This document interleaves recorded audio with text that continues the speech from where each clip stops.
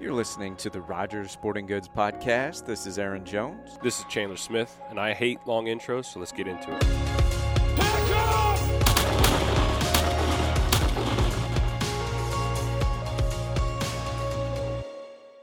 Well, I was up in North Dakota. We were doing the American Outdoorsman TV show, and we would go to the bar down there. It was called the Peacock Bar.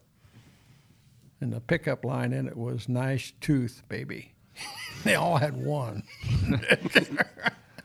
I shouldn't have said that. Did you do, was it early goose you were doing, or did you do? We did early duck. I did it with Delta Waterfowl when Lloyd Jones was director. It was so cool.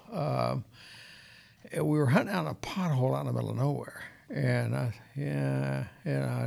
okay, they're supposed to know, and they did. And we get out there, and there's ducks. Where I hunt around Squaw Creek, ducks come off the refuge. They're going from east to the west, and 90% of our ducks are. And those ducks came from north, south, east, west, and it was just the show was so fast and furious that we had it done in probably 30, 40 minutes on the deal. It was just lock and load and gadwalls and mallard. And I've talked to Lloyd about that place, and they've hunted it many, many times. They never had another day like that on that spot. And I said, why was that? Why were all of a sudden these ducks were there? He said, invertebrates. He said that you could put your hand down the water and come up with a handful of invertebrates anytime you wanted to. And them ducks collect that groceries. You know, that's high protein invertebrates. Just that year? What's that? Just that year? Or was it just like and it's never been like that Never again? been like that again, and it's just that year. And they found them by accident. They were going home, and they saw a big bunch of cloud of ducks go by, and they all of a sudden, they just like they were gut shot and went down in the pool. And they went over there, and they had permission to hunt there, thank goodness. It was crazy. It was absolutely unbelievable. As fast as you could load your gun, you had to just throttle her back, because I think we could kill 6 up there, isn't it, Josh? Isn't it what? What was your? I think so. Yeah, I think it was 6. Where'd you go at up there? I was in like southern central North Dakota. North Dakota. Mm-hmm. How many of you were up there? 6 of us. 6 of you. Mm-hmm. You guys are chasing honkers. Oh yeah. What'd you see? I mean, is a lot of good duck hatches they're saying, or is it? Yeah. So we did a lot of scouting trying to find all the Canadas because that was all we could hunt. But the amount of water that was up there was insane. Like I've never been in North Dakota before, and it was really interesting to be in that environment and just kind of take it all in. The amount of water that's up there is just incredible. Yeah. And every single pothole that you drove by, you'd see ducks on. And that's from flooding too, or from just from rainwater, Rainwater and snow melt, and and just the amount of blue-winged teal and wood ducks I saw was just incredible. Yeah, I was listening to Ag Talk the other day. I actually listened to radio. Listen to Ag Talk. 1,600,000 acres never got farmed this year in North Dakota. It's just too wet. Couldn't get another tractor to go plant it. Kind of thing. So I that's not a lot of ground, but yet it is in the scheme of things. So I just makes me think that a lot of ducks are going to show up early. The first half of the season might be lights out this year because they're going to go where the groceries are. They're hungry birds, and they're going to. I think they'll come down the hill. If we get one cold snap, which the long range weather says, we're supposed to have a tremendously bad winter. You believe the Farmer's Almanac? Yeah, it's supposed to be exactly. Yeah, so cold winter. They say that every year, though. I think so. Cold and snowy, or just cold? both. I think snow. Yeah, both. Both. For sure, though, more snow than what we've seen. Good. I love snow. Yeah. I tell you, an interesting thing, and I watch a lot, is up at the lakes up there. Fort Peck is the first dam on the Missouri River in Montana. It's 12. This morning was 12.6 below power pool, 12 foot. Now, if you guys have ever been up through there, I don't know how long that lake is. It's hundreds of miles long. You take 12 foot of water and back it up, so they're getting braced for something. They've got it figured out that we're going to get into some kind of pattern, and they're going to be probably record snows up through there. And so they got their hands slapped last time. They wouldn't let the water out. And Nebraska, Missouri, Iowa got inundated.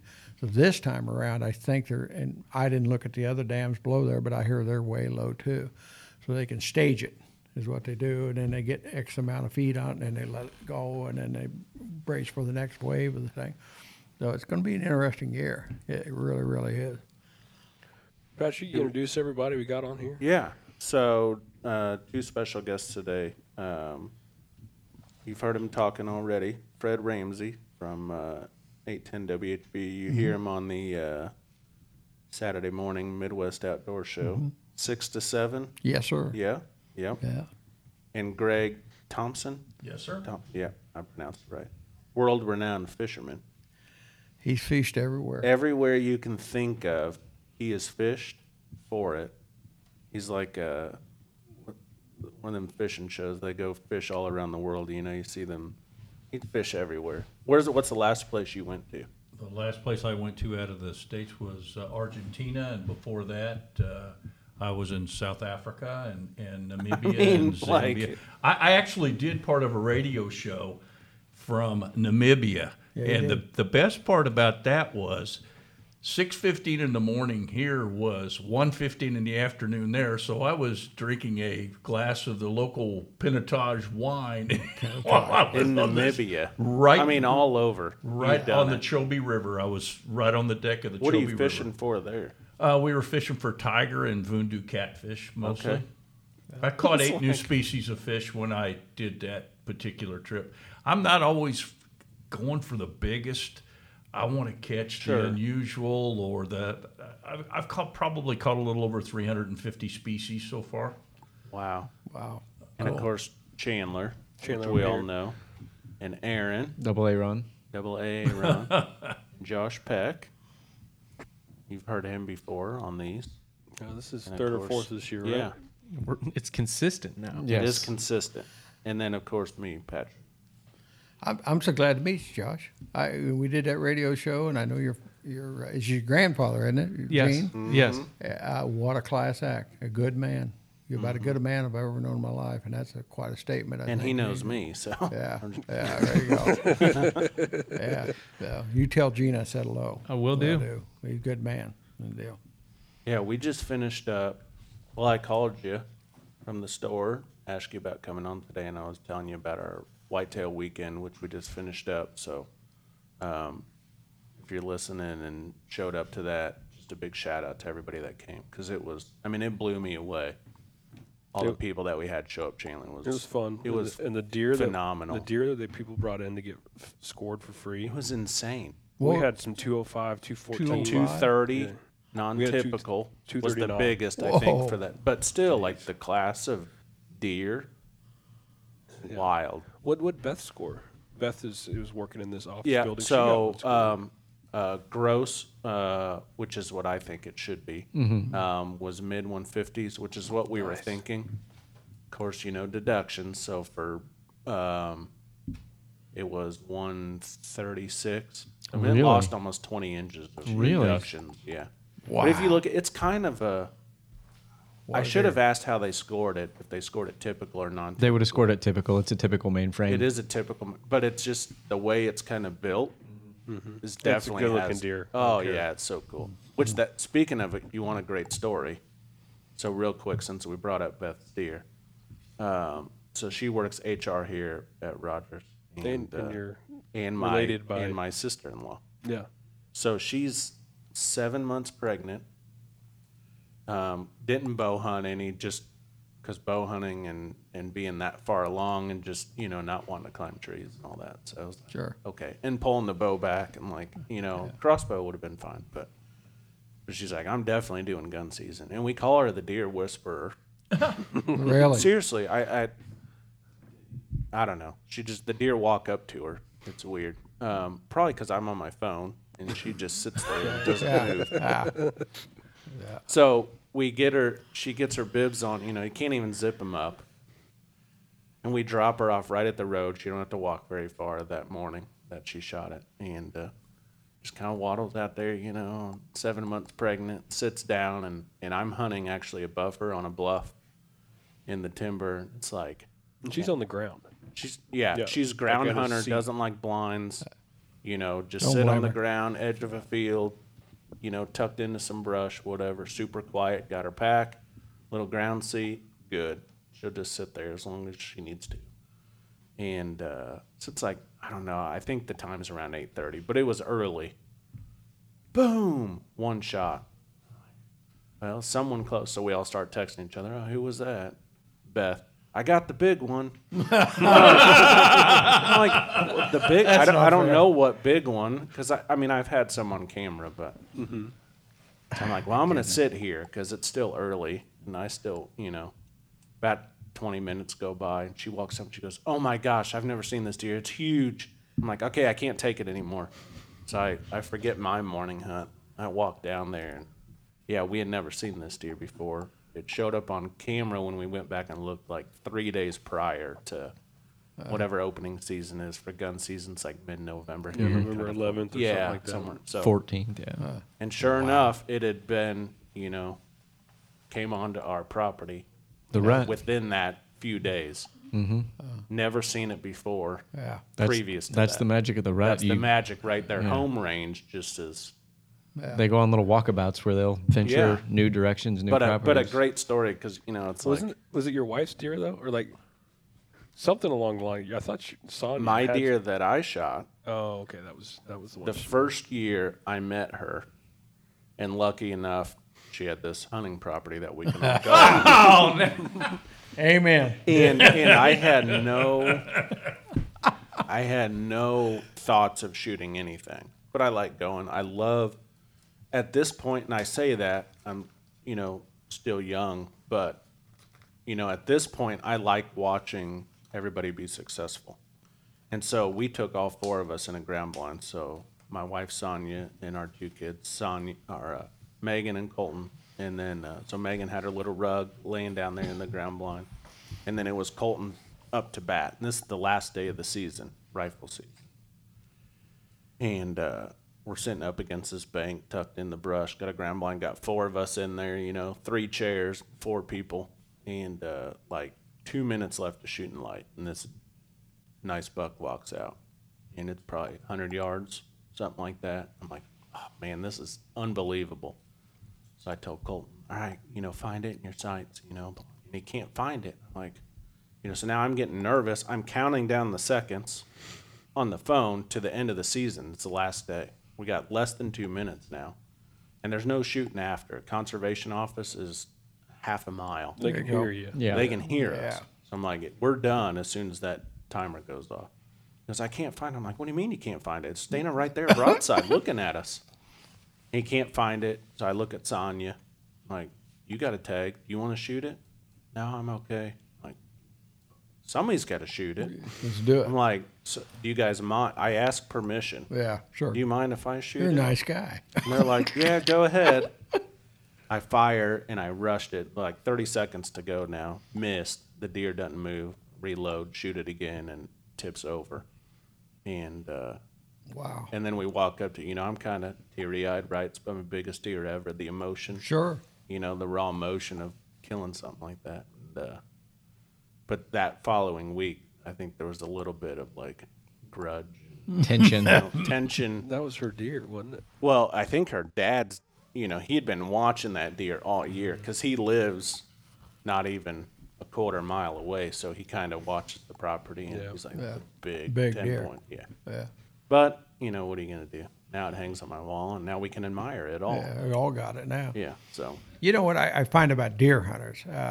In my profession, it seems like everybody, every time I turn around, somebody acts like they know me, which is great. I talk to everybody. But I had a guy 2 days ago, and same guy 2 weeks ago. He forgot who it was in between, I think. But anyway, he said, I've been hunting the same deer for 17 years now. Yeah. And I get that a lot. Deer hunters, they think they're a magical animal. They think they're smart. They think they outthink us. They make up they conjure up these stories about, how this deer got away from me type thing. And, finally I kind of broke down and I said to the guy, no, wait a minute.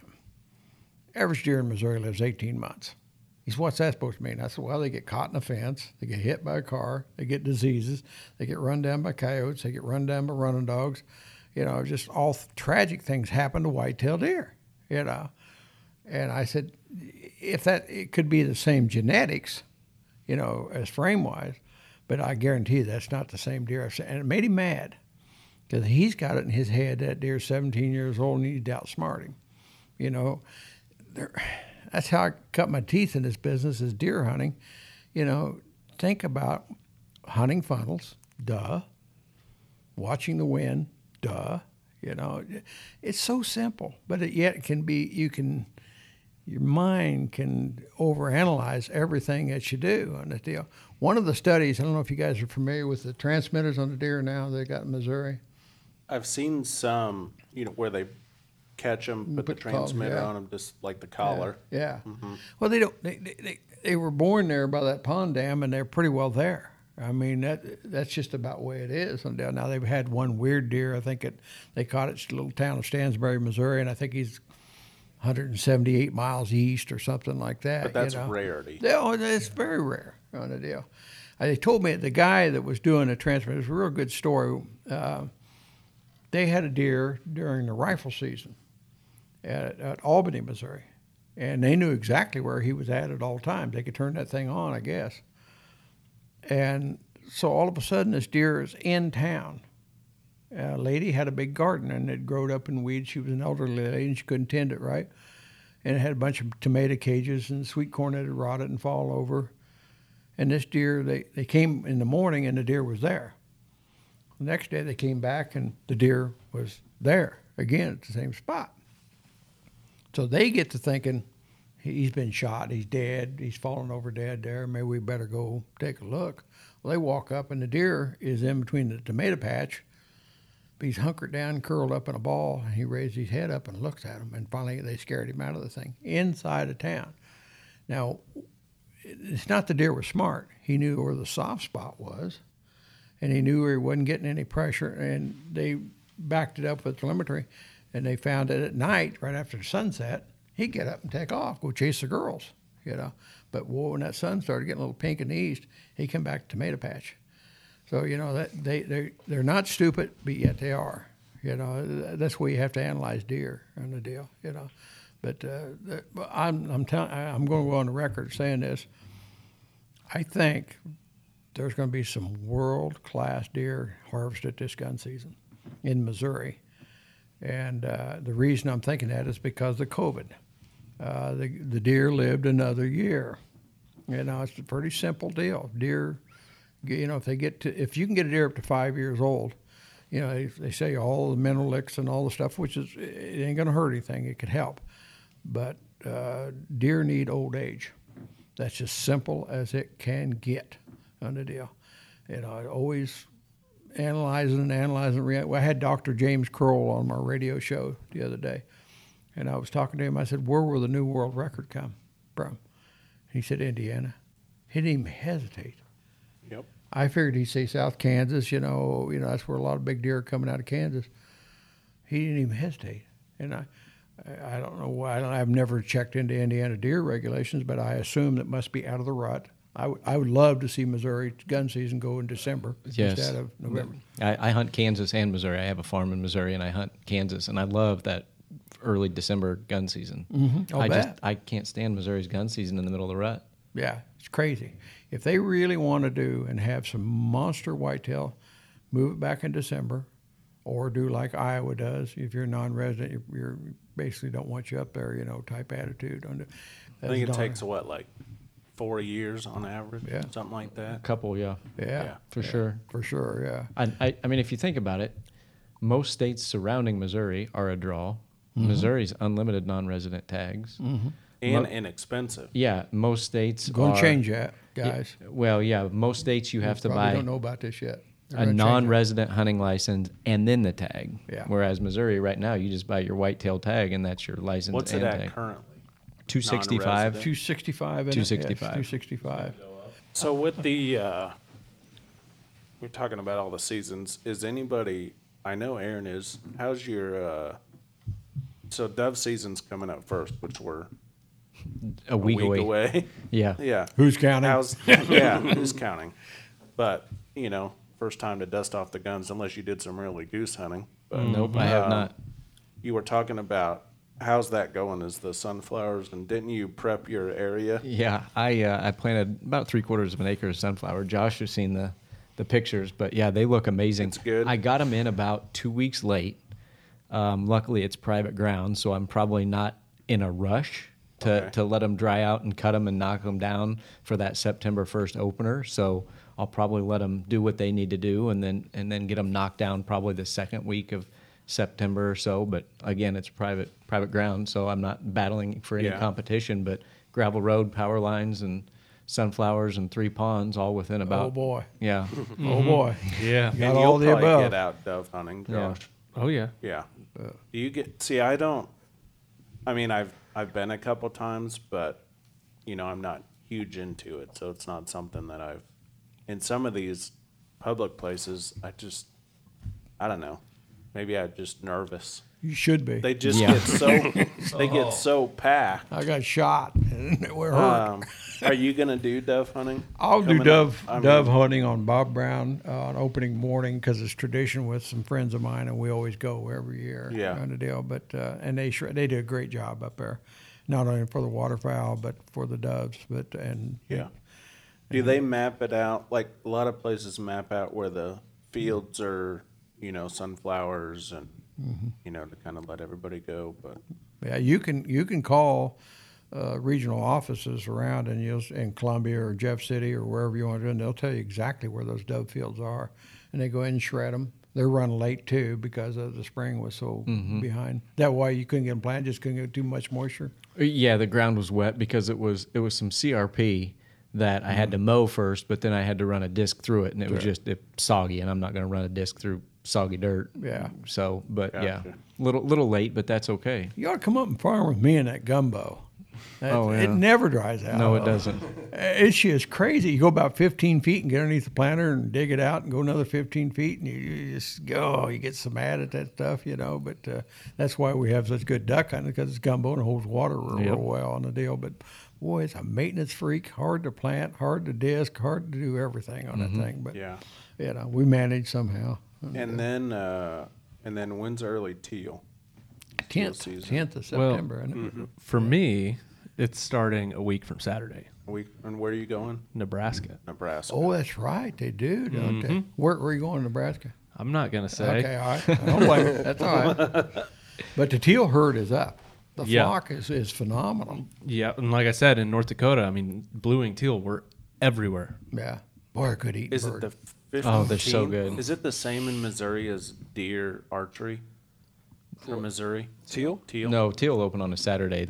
10th or something. Yeah, Oh, the 10th. And then archery. it's the 15th, whatever day of the or week it whatever. is. Yeah, I think that's Thursday, isn't it? Sorry. the Thursday night Chiefs game too. Uh-oh. Oh, no. You have to make a decision, Patrick. Yeah. Well, we talked about this before. Which I'll get out. We've got a new, it's not even made yet. So we had a custom built duck boat. We had to order last year, and it takes like 8 to 11 months to get made. Wow. That's painful. Yeah. And so they're having trouble, just like anything, with getting all the parts and everything so it can be put together. And I can't remember the name of it, but so we'll probably do a lot more duck hunting when that comes. So, I mean, I'll probably get out and do a little teal hunting up at the lake and just walk in and, use well, after seeing it today, the new Rogers 3-man Oh yeah. will be phenomenal. Just an easy pack, right? Go in, and I've even done layout blinds just if I really want to go light, just throw them on the, and try that. And then obviously deer season's following, but I think I'm going to wait a little bit for archery, let it rest a little bit this year into October before I really get after it. You're trying to shoot a big one. I do actually. I need to take a few more does out, so I might do the the first doe that walks by, Chunk of meat. getting a meat missile. So How some many meat in the different freezer. decoys does Rogers? I mean, they've got every kind, don't they? How many? Do you have any idea about this? yeah, like if you did like total boxes, or do you want? Are you talking about I mean, brands? Total brands. 20 Oh, versions. brands, yeah. So if we ran through, you got Final Approach, Avian X, Dakota, GHG. Higdon, GHG, G&H. G&H, Flambeau, DOA. Bigfoot, DOA, Big Al. Big Al if you want to get into Lucky some Duck. silhouettes. Lucky Duck. Lucky Duck has some decoys. Mojo's electronic as well. Yeah. So, I mean, we're 12, Amazing, isn't it? 13. I mean, Mayhem. You're probably Yeah, 15, there's- 16, 17. Yeah, I I mean, mean, you get into socks, you start to. you get into socks Yeah. and you White get, Rock. Yeah. Why? Yeah. I'll Well, tell you what, maybe- if you can't find it, I mean, we've got it. Yeah. Let's just say you can find it. Yeah, you know, I'm a kind of a decoy freak, and I really adhere to my decoys real well, and I clean them every year. And but the non-UV paint on there, the UV paint, so that they don't glare on the darn thing. But I'm always amazed, and I've been so lucky to hunt at different duck clubs around the United States. Everybody ties their string in the front hole. Scared ducks all face the same direction. Mm-hmm. So don't do that. You know, put at least 2 to 3 out of every dozen, tie them in the back hole. And that's quality decoy. It has some decoys don't have that, but if they don't, if I buy those cheap ones, and they usually last one season, and I drill a hole through and put a hole in the back of them, so they'll turn each direction on the darn thing. So I just a firm believer in that. Everybody's always arguing about how to set decoys. Well, leave a hole in the middle where you want them shot. It's pretty simple. You know, I just keep it simple, stupid. Don't analyze it an awful lot on the thing, but tie a few of them backwards, you know, 3 or 4 to a dozen, and that makes them look a little more natural on the thing. So that's what I do anyway. So. I've seen a big shift too in spinning now switching over to water motion. Just for whatever reason, maybe because they're new and people are, you know, like whether it's an agitator or pulsator or whatever. But And we've talked about it on the podcast that Lucky Duck makes really good, and Mojo does too, makes really good spinning wing decoys. And if you get some good ones that last a long time, you can't add enough water motion, but you can have too many spinners. You know? I agree. So Not during 110%. teal season. yeah, Yeah. Teal love them, don't they? Oh yeah, I'll put out like 9 spinners sometimes for teal, Yeah. just because I can. Yeah. but yeah, between the discs and the pulsator and the agitator, splashers and the and swimmers, yeah. and but a lot of people are buying those way more now, at least at the store from the customers coming in. than- You got to know your deal there with those, and I'm there with them, and I do all the motion I can. But where we hunt up there, it freezes up pretty regular, and we got bubblers out in the cornfield, so we can always thaw out about 3 acres, 4 acres of corn on the deal. But some of them will ice up on you, and they're a little bit of a maintenance freak. You have to get out of the blind every once in a while, tip them over, and you have to break all the ice off of them and thing. But more motion that you can put in a deal. I mean, I'm 100% believing in that. I think it's not a great hatch. It's a good hatch this year, allegedly, by talking to Delta. I think the first 3 weeks of duck season is going to be lights out. I think it's really, really going to be good, and I'm looking forward to it. I had some teal, and I built a teal pool, and I put millet and all that stuff in it, you know, and I turned the pump on. I flooded about 5 acres, 4.5 acres, something like that. And I remember the old saying, Gritz Gresham used to be a great outdoorsman. And he said that when them teal come by, you'll shoot at them. If you'll stand still and get reloaded, they'll circle the globe and be back within 2 minutes, and you can shoot at them again. And boy, there's a lot of validity in that. And the older you get, the faster they get. You know? Yeah, Is there- I've learned a lot about teal hunting over the years and picked up a few things along the way. And one thing that I've noticed that a lot of people do is they shoot at the teal on the first pass that they get. A lot of times when you're patient, they'll take that first big swing right in front of the decoys. If you hold off, you just give them a few seconds, they'll spin around and come right in and finish just like mallards coming in. Exactly. A little quicker, but yeah. they're going to give you a much better shooting opportunity. So if anybody's going out teal hunting here pretty soon, let them Maybe a pass. little more He just patience. wants to shoot more teal and let the guys pass him down the way. Opening day might be a little different Thought we were story. waiting. But there's some places too. Is there some states that don't allow robotic Yeah. Motorized, yeah. Is Arkansas one of them? No, No, they allow motion. they do. North Carolina, South Carolina don't do that. Yeah, and I think what Washington, Washington, Oregon. I yeah. wonder what the thought was on that. I don't know. That- Well, some of those states too, for the longest time, wouldn't allow lighted knocks either Yeah. okay. on Yeah. a bow because they thought that gave you an advantage. Well, it gives you an advantage to find your arrow to know whether one you had a lethal shot, two you need to wait it out And to there's find your some arrow. states, I mean, I think that just passed where you can't use trail cams, cameras. yes. Arizona? Arizona, I believe, Utah. Is that like on Maybe. everything, or is it just public ground? Well, I would imagine it would be. Public, I would think. Well, I don't know. I understand. I think it is public. I Yeah. mean, if it's private, that'd be wild. I mean, there's places though in Missouri you can't do trail cams on public. Yeah. I get both sides of it. You start putting trail cams out, and then they start getting stolen, or you get, Sure. you know what I mean, and so you just get into this battle with people, and this got and then it's just, you know what I mean, it's more of a hassle. But I also like it as an opportunity just to kind of see what's going on, and it makes you, I don't know, it gives you an idea of maybe where to go hunt instead of just aimlessly walking around 3,000 acres of open country. But I did see they passed that too. So. What I find with outdoors guys I'm the oldest guy in this room, I think, and it's changed so much, and it takes a job, and I know guys that work two jobs, and it takes a lot of money to raise a family in this day and age. I was against the trail cameras at the beginning. I thought, get off your ass, go to work. Work on these a little bit, figure them out, deal. But now I understand. I've only got Friday off, or I've only got Sunday off. I don't have time to lollygag around out in the woods like I used to. I'd spend 80% scouting and 20% hunting. And society has changed things, and you got to get back to work. Is basically what it amounts to. So if that'll put an edge on you.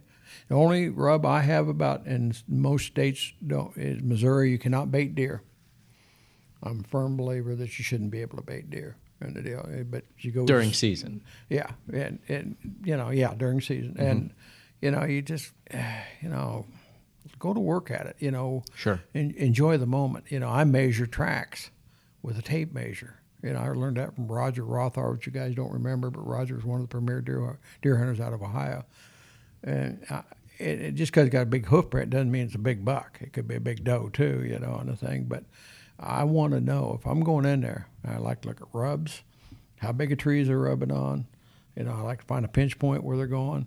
I place a stand so that my wind is. I can't hunt there today. I'd love to go in there and hunt, but I can't. My wind's wrong. I just in the long range forecast says it's going to blow this way tomorrow too. So I can't go in there, and boy, it just drives me nuts. Other thing just completely drives me nuts. I tell you another thing too, guys, and I'll get babbling here a little bit, but there's a lot of public hunting ground in Missouri, lots of it. Atchison, Holt, any county that you Buchanan, wherever you Caldwell, and everybody goes, well, I'm not going in there. There's too many slobs and there's too much pressure on the thing. I guarantee you, in that public hunting ground, especially if it's a big public hunting area, 2, 3, 4, 500 acres, 600 acres, 1,000 acres, there's soft spots in there. Now, you got to get back in there. You got to, again, go to work, get back in that darn thing. Now, the downside of it, of course, is if you do kill one, it's a half, 3/4 mile of the road, on the thing. So every once in a while you get a little upset about that. But we got a friend of mine that just found a shed antler that I didn't know existed on the face of the earth on public hunting ground, on the backside of a public hunting place. I mean, this deer is tremendous. In Missouri? In Missouri. Just found half. Didn't find the other half. But just think, there's places in there, there's places you can't crawl through, let alone hunt it. Did he score that half? Depends which story you listen to. Yeah. He's a... But we're talking a world class. Yeah, something that I had never dreamed of. That's how good it was. And he had an offer on it, a very sizable offer, just half. Just for The half on the thing. And he's pouring dirt and he didn't sell it. But I had no idea. And I hunted within a mile of that place on some private ground. I'd have been there, and he's still there. It's a shed antler. This was last January we picked it up. The deer's still Guess there. you're going to spend more time out there. Yes, I am. Yes, I am. But it's a place, guys, that you can't crawl through. And if you shoot one back in there, there's no access. So you'd have to quarter it and haul it out or You'd something. have to quarter it and haul it out. You'd have to hate them. You got to be flat-bellied and young to do that, And I do it for this one. Don't think I wouldn't. But this deer here is world class. And I hate to tell you what he told me it scored, but I don't know. But all he showed me was a picture of the thing. And some guy in Texas offered him a lot of money for half an antler. Now, did it look like a free range deer, or did it look like a high fence deer that escaped? No, it was a free range deer. Yeah. There's no around that area there, Yeah. but I know it real. Sure. But this deer, he's just old. He's peaked. I imagine he's 7-year-old deer. I don't know that. I'm just going to guess. But I don't know if he'll be as good as he was. If he's drops 20%, he's still going to be a monster. And this kid, he's on him. He's going to be back in there on him. Man, it's special deer. It's a special. Hope he gets thing. him. I do too. And anybody deserves it's probably him on the deal. So he's a good kid in a way, Some of those hardest hunts, though, and the effort and the scouting and all that stuff, and then, when you are successful, they become the greatest stories. Just the feeling you have Sure do. accomplishing that. Yeah. For sure. Amazing. So, I think a lot of people, the successful part's over when they pull the trigger. The most fun is the building up to it. Sure. Going out there, glassing Figured them it, out. right. figuring it out, Yeah. getting a glimpse of it once. Yeah. Yeah. It's something. I shot a deer one year back when I was shooting for Pro Line Archery. That's how old I am. And that deer, I'll never forget him. He was a monster. He was a good old deer, and got in the Missouri River on me. I never got him, but they did find him. But 202 and an eighth is what he scored. And I figured him out. I knew I'd never seen that deer. I knew he was in there. I knew it. I'll never forget it. I was sitting against the riverbank, and a deer came down through the woods in the dark. And I used to take chlorophyll tab. I was into this thing, and I mean, man, I was hook, line, sinker. And I was shooting for Pro Line. I was shooting good back in those days. And he came down, walking along the Missouri River in the brush, and I heard him going, like that, and just kept it up. Well, it sounded like an old Johnson outboard motor from years ago out on the Missouri River, and I thought, who in the hell would be out here at this hour in the morning going down that cold old river, floating ice? And it was cold, and all of a sudden I realized it was him. He was there, and he was right in on top of me. And I let him go because it was too damn dark. But he turned around and came, and he took off. And I'd set this stand up on what I call master scrape. And the old guys understand this.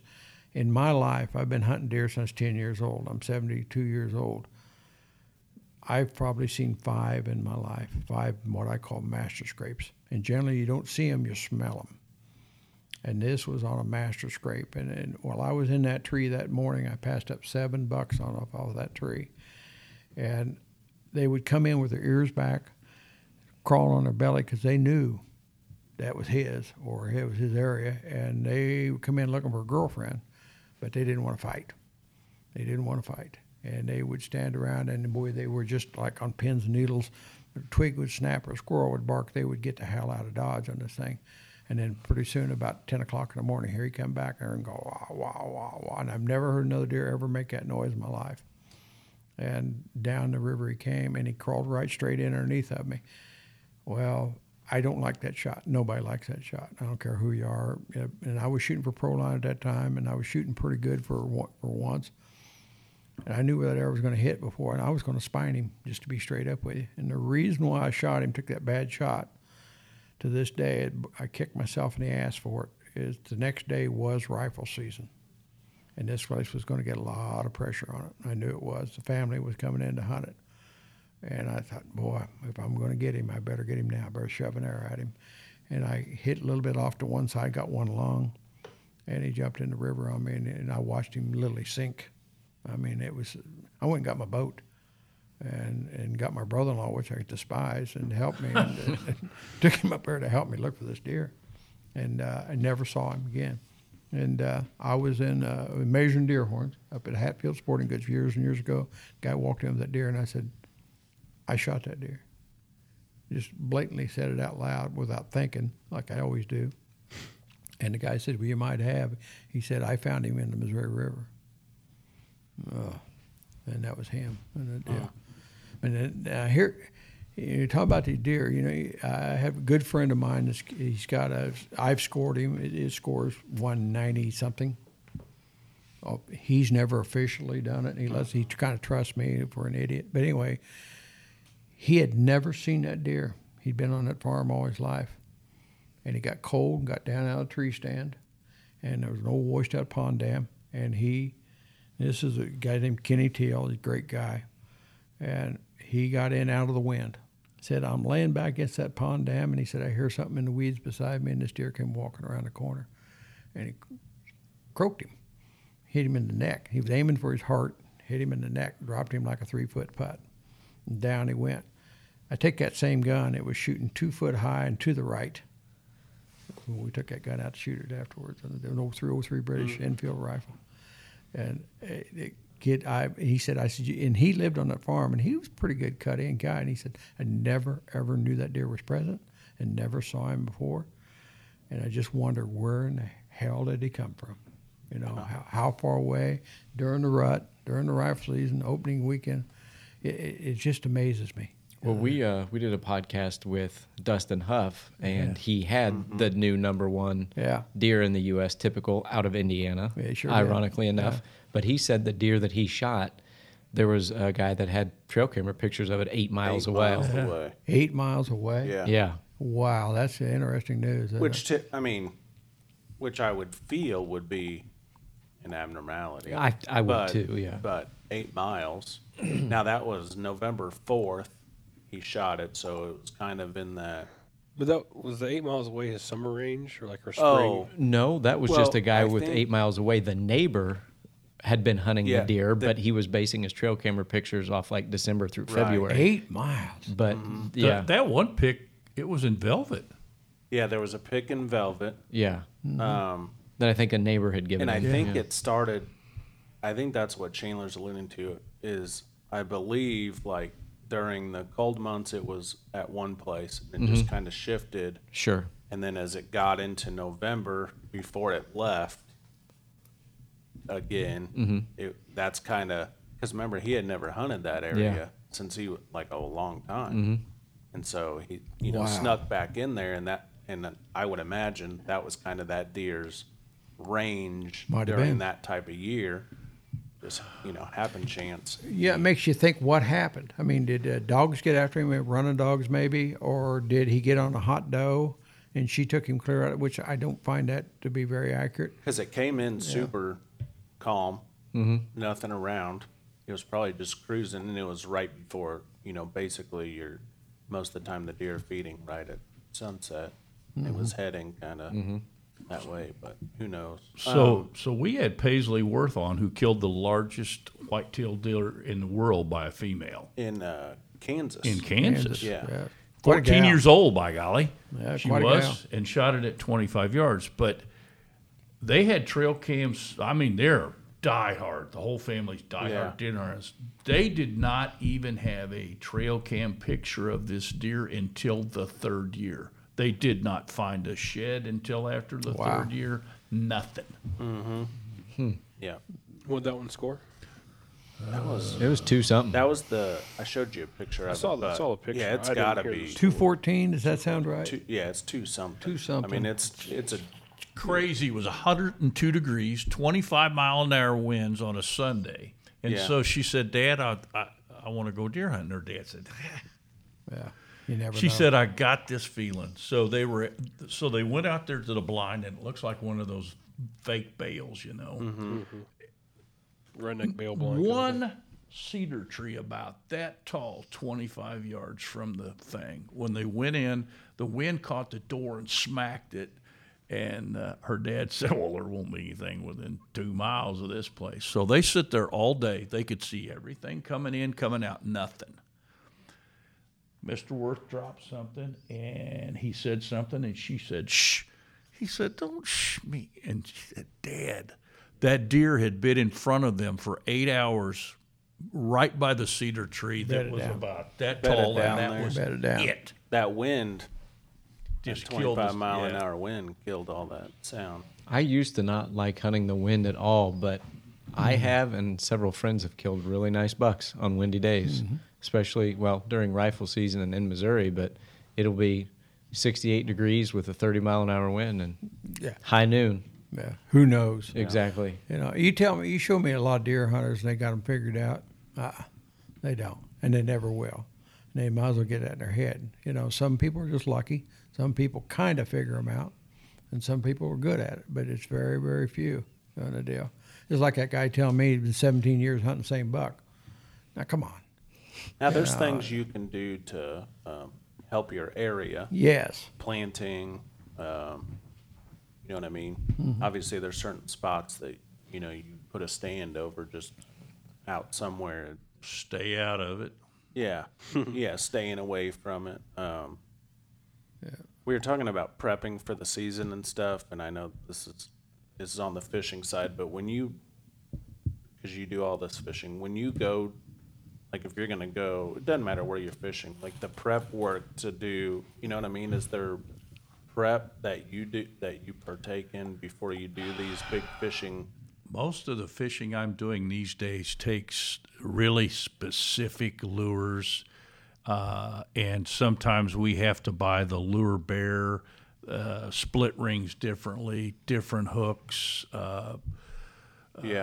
because like the golden dorado down in Argentina, I've probably caught 40 peacock bass over 20 pounds. I've never seen anything hit as hard as these golden dorado, and we were actually using a hook called a BKK treble, which is for saltwater, and we were using 230-pound split rings, 60 to 80-pound braided, and we use 200 to 300-pound mono shock leader, but it's not so much for the shock that there's a lot of rocks with these little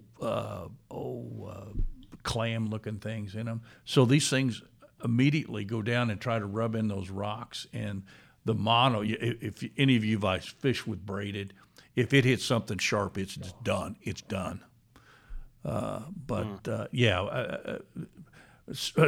Believe it or not, at the old Quonset hunt with Steve Rogers was the first one to outfit me with stuff to go peacock bass fishing in Venezuela back in the late 80s. Wow.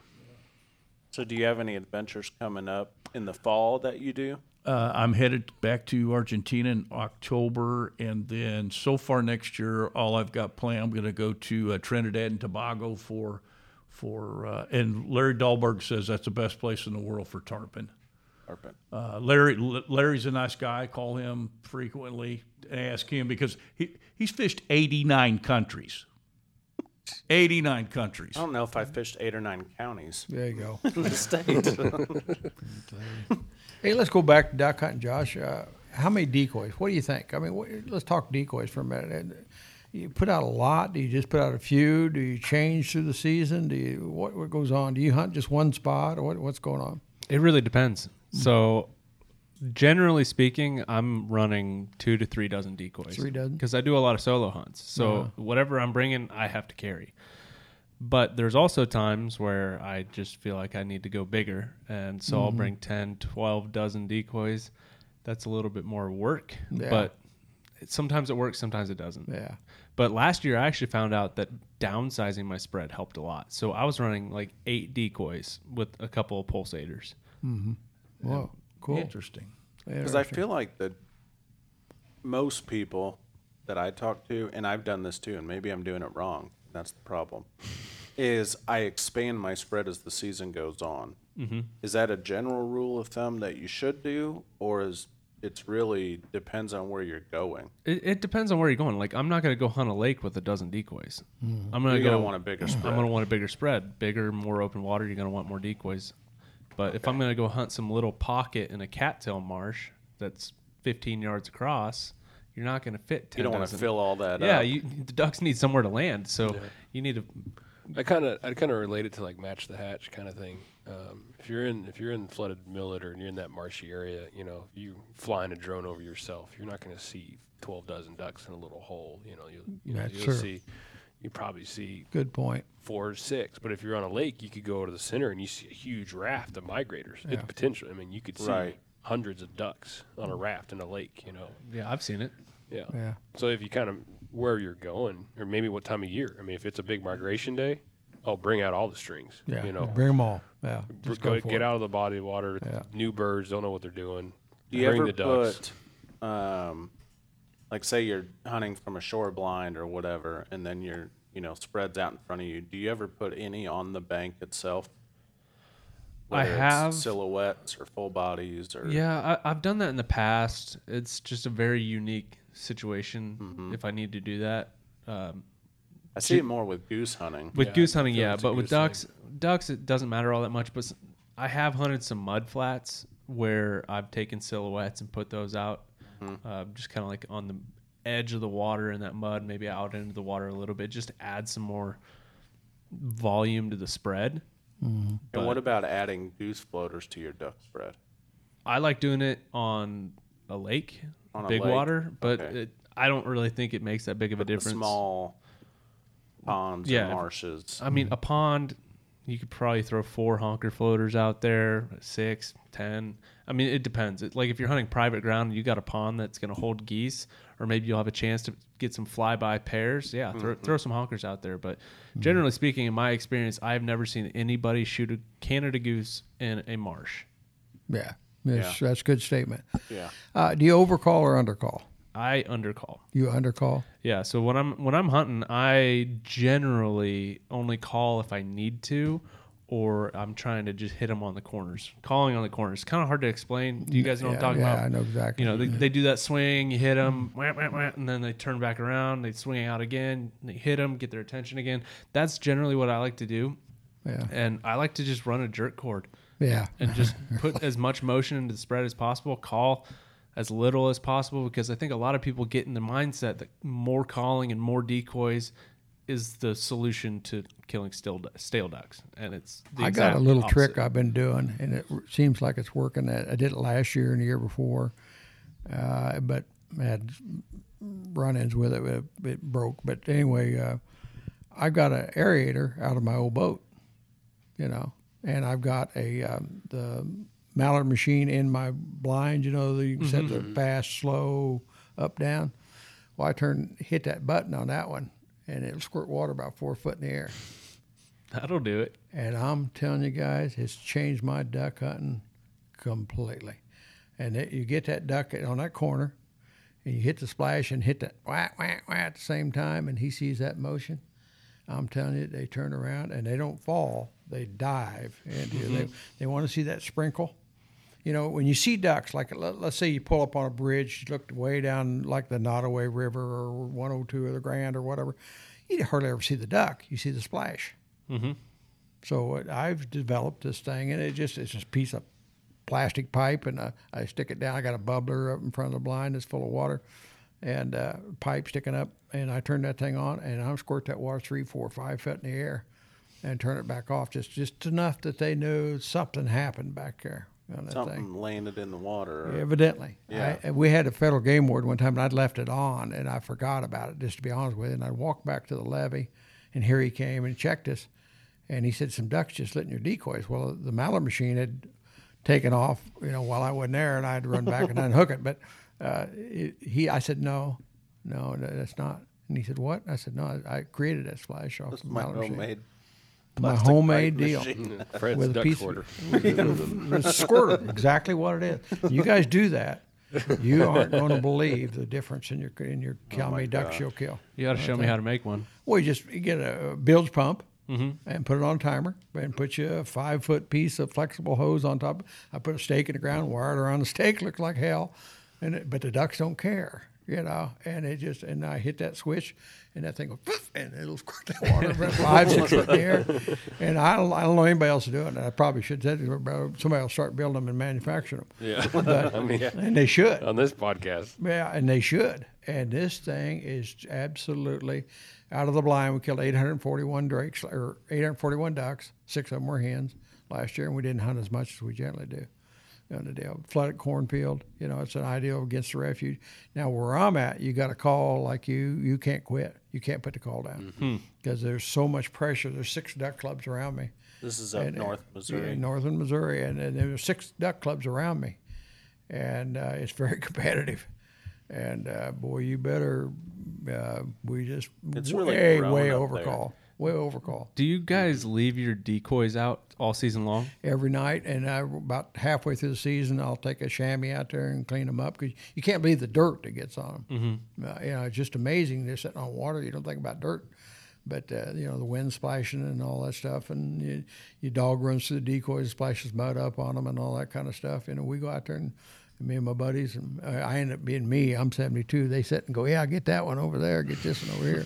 But we clean them up. And the deal, I can't talk enough duck hunting. I think we don't know enough. That's the way I look at it. Do you change the spread at all, or you just clean the decoys? Generally, as a rule, no. I just leave a hole in front of the blind. Pretty simple, stupid. Just make them come in.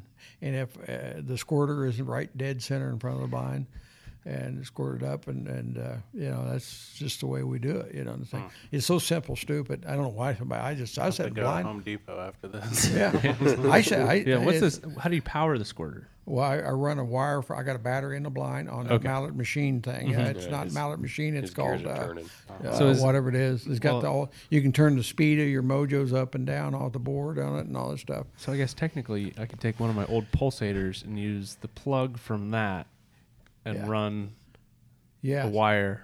Yeah, do it. I'll tell you what, it'll change your duck hunt. You just won't believe what you're about to do. I got gears turning now. I know. Those What are you things doing work. when you get home? This thing I'm gonna go play with my pulsator. I'd love to have one to shoot a saltwater 8 foot in the air. I'd like to see what Yeah. I don't know if you can go find like a 1,000. I mean, what's the pulsator? Got a 250 or 500? 750. 750. Yeah. What if you found like a 1,500, whatever I want GPMA a or 3,000. Yeah. bilge Or you can pump squirt like her. Well, And then you could run it on a PVC pipe that all hooks together, and Yeah. you can have like 3 outlets coming out. Sure that. can. And there you go. You sure can. Yeah. I haven't done. I don't had to. I've just got the one pipe man. up. In People are there. gonna be walking down the dike and go, "What the heck is that guy got in his spread?" You look like a plumber coming to work. You know? Yeah. But I'll tell you what, it's absolutely frightening what it's done. I haven't told anybody about it. You're the first guys here, and we've been You using just it now told for a couple of everybody years. about it. Yeah. So it'll just flat work. It's simple, stupid. Don't overthink it. Just get a bilge pump, put it down the bottom pipe, hook the pipe up into the air, run the darn thing. Now, the only problem I had, the first one, I had to put cheesecloth around the filter on the bottom of it, or every once in a while I got to stop and get out and whoosh it, jump it up and down, whoosh it out on the deal. But it's just lights out. It's friggin' lights out. Because it squirts that water that high in the air. They're 400 yards away. They'll see it. Yeah. And they're going by. You have no chance of doing it. So I'll add that to my list of All projects. that water motion Yeah. works, but water motion. Yeah, I could probably slap something together in about 2 hours. Yeah. Once you exactly. get the calling on the corners figured out too, they have when they're swinging or they have a wing beat and their head tends to do stuff that gives like kind of hints on what they need for attention as far as duck calling. Some days it doesn't sound amazing, but some days you just have to quack them like a short quack all the way until their feet are on the water. Yeah, exactly. And if you don't do that, they're gonna short stop you or bail because they just have probably stale, have been shot at so many times. I'll tell you something else I've got into, and I analyze this way too much. I think duck hunting every day. But I don't think they have the eyes that everybody thinks they do. How many times you been outside taking a whiz, and all of a sudden there's duck about lands down on top of you? Yeah, there's some other force. I don't It's know, when you go- It's when you- movement, is what they're saying. I think. I don't know. We got away with flaps. Everybody out there still runs flaps. We don't. We got corn stalks across the blind. We come up through the corn stalks because when you throw the flap, you've given him 4 wing beats. That's 16, 18 feet. Well, I'm not a very good shot. So I don't want him to have that 16, 18 feet advantage on me. So I just come up through the corn stalks. And Steve Kitchen, the Sitka rep's one that taught me how to do that on the deal. Have you guys ever hunted with him? I haven't hunted with them.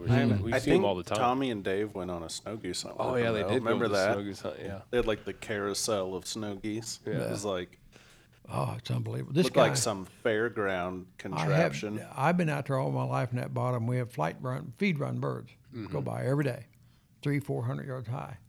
So Kitchen leans back on. He might be the premier waterfowl I've ever hunted with, and I've hunted with a lot of them. And he yelled at that duck so nasty. And about 30, 40 of them in a bunch, wave after wave of them going by. He said, I'll jerk a drake out. And he did it. And then he did it again. And then he did it again. So now we, after he left, we've changed our calling technique. We'll hit him. It's always a drake. Don't know why. It's always a drake. And they'll fall up like they're gut shot and ball up that muscle thing, and down they come. That Steve Kitchen is probably the premier waterfowl hunter I've ever been around in my life. I learn every time I get around him, I learn something. The guy's just phenomenal. His dad's even better. You know, I mean, my guy, what a guy. I've never been around anybody like him on the deal. So, What shells do you like to shoot? I shoot 2 3/4 inch deuces. I'm old and I don't like the recoil. And the reason for the recoil is you got to get back in your gun. Mm-hmm. Yeah, I knew of lawsuits with 3.5 inch shells with detached retinas. It's too much, in my opinion. I'll shoot 3 inches every once in a while, I'll put it in for the third shot. But 2 3/4, 'cause I don't shoot a duck. If he's not the right, I don't shoot him. We're spoiled. If he isn't 15, 20 yards away with his feet down, we probably don't croak at him, in the darn thing. But We're seeing a big push to 20 gauge. yeah, it is. It's And a have you seen the new sub-gauges. 28? And then, we have a friend of Josh's up Oh. in Nebraska smoking ducks with 28 gauge. And you want a moment alone with that gun. I mean, that thing is orgasmic as it But can wouldn't get. the difficulty be then getting the ammo? I mean, in supply, 12 gauge, 3 inches like the winner, but Right. 28 gauge is way down that line. to Yeah, get, it is. And mass supply for sure. Like when the Sweet 16 came out, it was like trying to find the ammo for it. It takes a second to catch up Yeah. to the gun being made. Yeah, sure does. I still want one of those. What sweet They were in sixteen? high Sweet demand there 16. for that was You just go, but sub gauges for sure. I see it at the store. It's just like Yeah. it I'll was bet. 20 gauge, and then 28s. And We'll like get there. 410 right now is off the charts. I'll bet it is. All I'll these bet. people, That TSS, whether this TSS stuff, this tungsten super shot stuff they've come out with, just unbelievable. So Well, here's the thing about sub gauges. I bought a 20 gauge a couple of years ago. I really enjoy shooting it, but this year I almost feel like I'm going to be shooting my 12 gauge a lot more. I don't know why. It's almost like the luster of the 20 gauge is kind of wearing off. Like I really like shooting my 20. Yeah. It's really great for doves, but when it comes down to mallards, I don't know. Kind of leaning more towards the 12 gauge again. yeah, The ultimate guns, right? Brad Benelli's got some of the finest shotguns they've ever made, I feel, on the deal. I was sponsored by Remington, and I got a whole bunch of Versamax one day. Came home, and the guys were there waiting on me, and they gave me some Versamax shotguns. Well, they're the sponsors, so you say good things about your sponsors. I don't care who you are, and they're the ones that put the meat and taters on my family's dinner. So I thought, well, okay. So I started shooting that Versamax. Have you guys ever had one apart? No. There's no spring through the stock.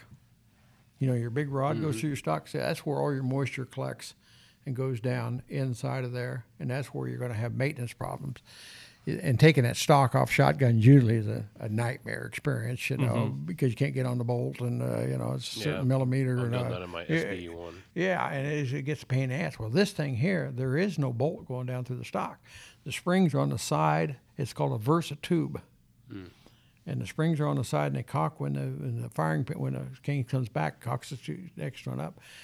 And I mean, 2 3/4 inch. No, I wouldn't, but it's so minute of recoil. It's unbelievable. I shot it yesterday, and I just sat down for a moment by myself, and I thought, there's no recoil on this gun. It's so nice to shoot that gun. Of course, Remington got sued and got put out of business and all the stuff. You know how they made the VersaPort? You know what it came from? They had, in World War II, Germans built these big howitzers, and they would shoot farther than American guns at that time. So, but what the problem was so much explosion going on, so much powder going off, they would blow the gun backward 16 feet, and they'd have to all roll them back up there, and that would delay reloading them and all that stuff. Well, these German engineers came out with these tubes that are on the side of the gun, and that stopped. You got as much equal recoil going backwards as you do forward. It hits them Versa tubes in there. And if you take one apart, it's so simple. You think, why didn't somebody think about this 100 years ago? You know, they did in 1941 when they built that gun, the first cannons. But this gun here is so simple, stupid. It's just amazing to you on the deal. They got, if they would, I don't know how they're doing now. I don't know if they're going to come back or not, but I've tried to get in contact with Remington on many occasions, and we'll never return a call on the deal, and that's a shame on the deal. I like Remington people because they're American-made product. I'm an old-school guy. But, boy, I tell you, Benelli, Beretta, they've got to take a back seat to nobody. That gun cycles and recycles and cycles, and if it quits working, take your boot and jack it. You know, I mean, that's just, I've done it over a fence post and put them right back together, and away we go again, you know, the deal. They make good products. There's no doubt about it. The deal. Yeah, it's good stuff. Yeah. Man, it's been a joy. Been fun. Oh, my gosh. Let's do it again. It's a wealth of knowledge. Oh yeah. Always learn something new every time you talk to me. Take your plumbing kit and go to building. Yeah. Oh yeah. Oh yeah. Definitely. He's going to be at Home Depot before What he time even do gets they home. close? Yeah. They open at 6. It's amazing, you know, on the thing. Yeah, you know, that'll be a good time. you could just spark it across the battery inside the blind, you know, make it squirt when you want to, you know, or get a switch on it, whichever works, you know, on the deal. But, I love that thing. That's unbelievable. Yeah, we'll get into season and see how everybody's doing and catch back up. See how Yeah. everything's going. Fred, We'll have do to we- get back together again. Do we have enough decoys and ammo out there? Isn't that For you. unbelievable? You guys had to look at me like I'm the biggest, which I am, but the biggest idiot there walked face sure as my mouth was open all the way down through that. I just can't believe what's going. That is just tremendous. I'm so proud of the Rogers family. They are wonderful, wonderful people. Yeah. It's Yeah. been a blast the past 8 years. Yeah. I mean, we've been moving every 4. Yeah. Wow, what a setup. Yeah. What a deal. It's a shame that you can't almost give a tour, you know, Yeah. to the duck. And I know you can't. You're too busy and it's too crowded back there. But, gee whiz, what a thing to see. Yeah. I've never saw anything like that in my life, you know. I saw something similar in a grocery store, you know, like that. But at Beatty Warehouse, but nothing like this. I'm so proud of that family. They are just wonderful people, you know. I think the world, Steve. I know where they started. You do too. Yes, I do. You knew them back from the old days. Oh, I do all these kids when they're crawling around in diapers on the floor. And You're old. You're I wore out. am old. You're old and wore out on the darn thing. So what the hey, you know. Yeah. Hey, I killed a duck. One more little information thing. I killed a duck one day, and he fell. I had to go to work, and it fell over by my pickup truck. And I thought, well, I had that old stupid dog. It couldn't find nothing, and so I was walking back to my truck, and the other guy stayed in the blind, and all of a sudden this dog goes birdie. I went, wow, he got something, and he found that duck, and that duck had a band on it, but you couldn't read any of the numbers. It wore clear all the way around on the thing. And so I was very proud of that, you know, and it had a big groove where it wore on it, you know. And I sent it in to Washington, D.C., and they put chemical on it, and they sent it back to me. The duck was 17 and a half years old. Jeez. That's And awesome. Now it's been passed. Another ironic thing about a band, I read about a lot of stuff like this. They banned a duck in North Dakota. It was killed 14 days later in Russia. A teal, green-winged teal. Holy cow. You know, I want to 14 think days. it got up and winds aloft, I would assume, you know, and couldn't get back down or something, or maybe they bruised him, banged his head, or who knows, you know. He might have been delusional. Golly. But 14 days later, killed in Russia. You got to be scratching your head when you look at that. Yeah, You know? yeah. Isn't that You amazing? call it in and report it and be like, you know, this was Just the banned it a couple 14 weeks. days ago. Yeah. There's a story about the band with no numbers on it.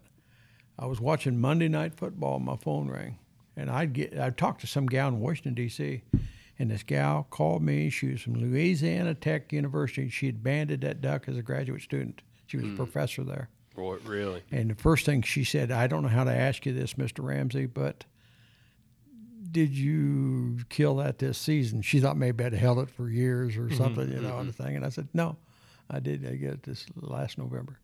She said, wow, as far as I know at that time was the oldest duck ever recorded to being harvested.